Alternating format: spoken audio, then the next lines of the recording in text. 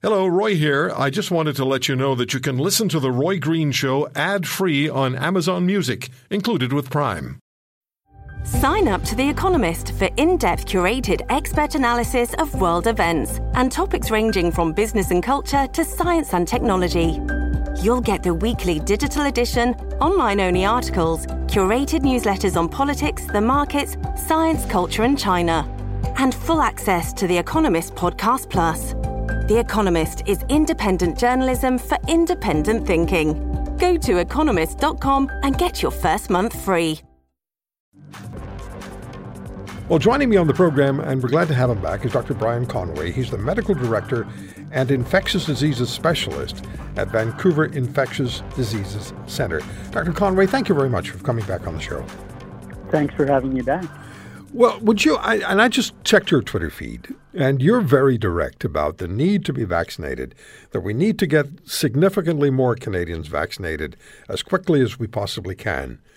Would you make the case, please, and I know you're probably tired of this, but would you make the case, please, for being vaccinated and perhaps reach out to those who are unsure? Well, I never actually tire of this. I think that what has led to our ability to reopen society, the main thing has been vaccination. And 75% or more of eligible Canadians have already received a first shot. We're almost at 40% in terms of fully vaccinated individuals. So what we're left with is about a quarter of the Canadian population that has not yet received a first shot. And convincing them to get their first shot and then subsequently their second shot is really our key to fully reopening towards the new normal, the end of the beginning, by Labor Day.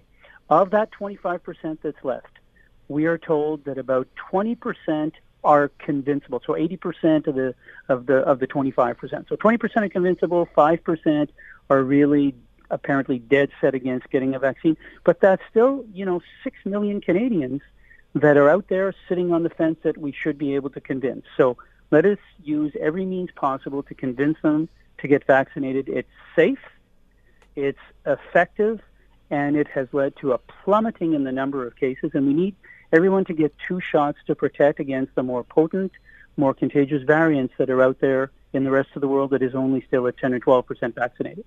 Dr. Conway, what do you say to the fact that, you talk about partial reopening. So British Columbia has, as of yesterday, dropped significantly restrictions that were put in place because of COVID. Are you in favor of what the province has done? Absolutely. The numbers are down. We have no high-level community-based outbreaks.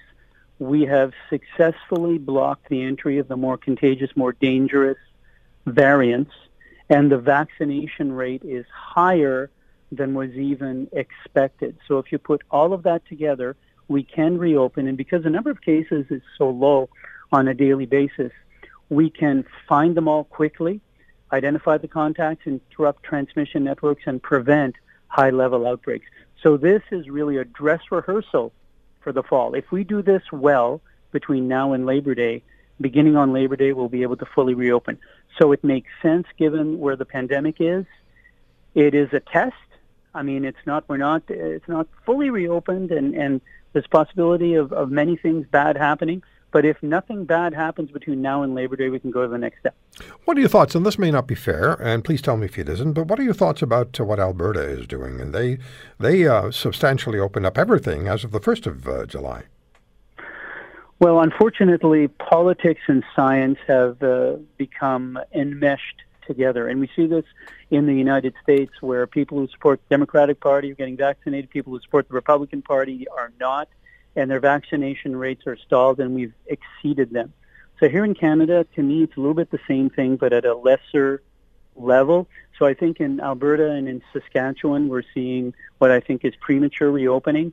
So we need to be careful in terms of going forward as to whether that stalls us all going forward. But they're the people in charge of their provinces, and it is what it is. Variants. I almost don't want to ask about variants anymore, but we have to, because we're constantly being reminded that not only do we have the Delta variant now, but this is an endemic situation, so variants or mutations of the COVID virus will continue to present themselves, and we'll have to continue to deal with them. How do you think that we'll be able to go forward and do that? Will it be a case of constant booster shots? Is that your expectation, or will we find another way to manage the reality, which will become essentially the new normal?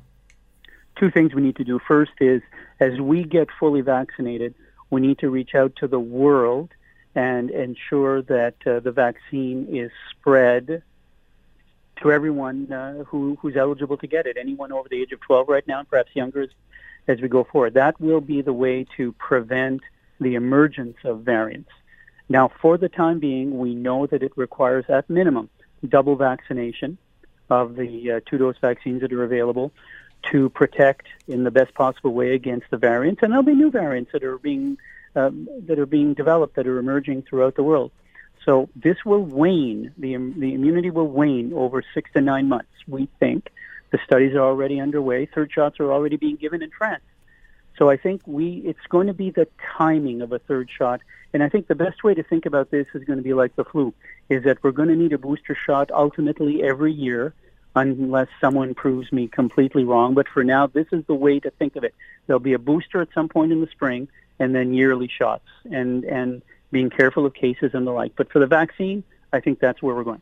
How protected should those of us who are double vaxxed and have gone through the 2-week wait period between the second vaccination and where we are now, how protected should we feel? How confident should we feel about getting out and doing the things we did before? Pretty confident. The only things that are still out of bounds, I think, are large gathering indoors, especially with people we haven't seen over the course of a year, and the full-fledged, concerts, hockey games, these huge gatherings that occur indoors where people are sitting next to each other for several hours. I think if you're double vaccinated, those are pretty much the only two things that you should be avoiding.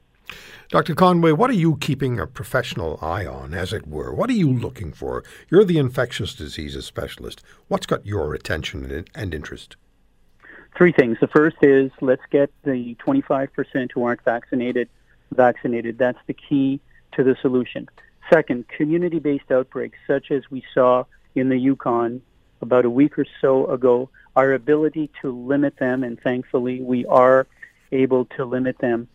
And the entry into Canada, third thing, of any of these more dangerous variants. You talked about Delta, and now they're calling another isolate Delta Plus, and there's going to be more.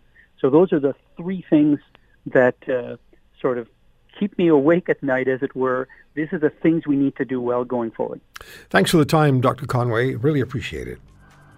It's a pleasure. Let's all enjoy our newfound freedoms, understand what we're allowed to do and not allowed to do, and hopefully all together we'll be celebrating the beginning of the truly new normal on Labor Day. I can't wait.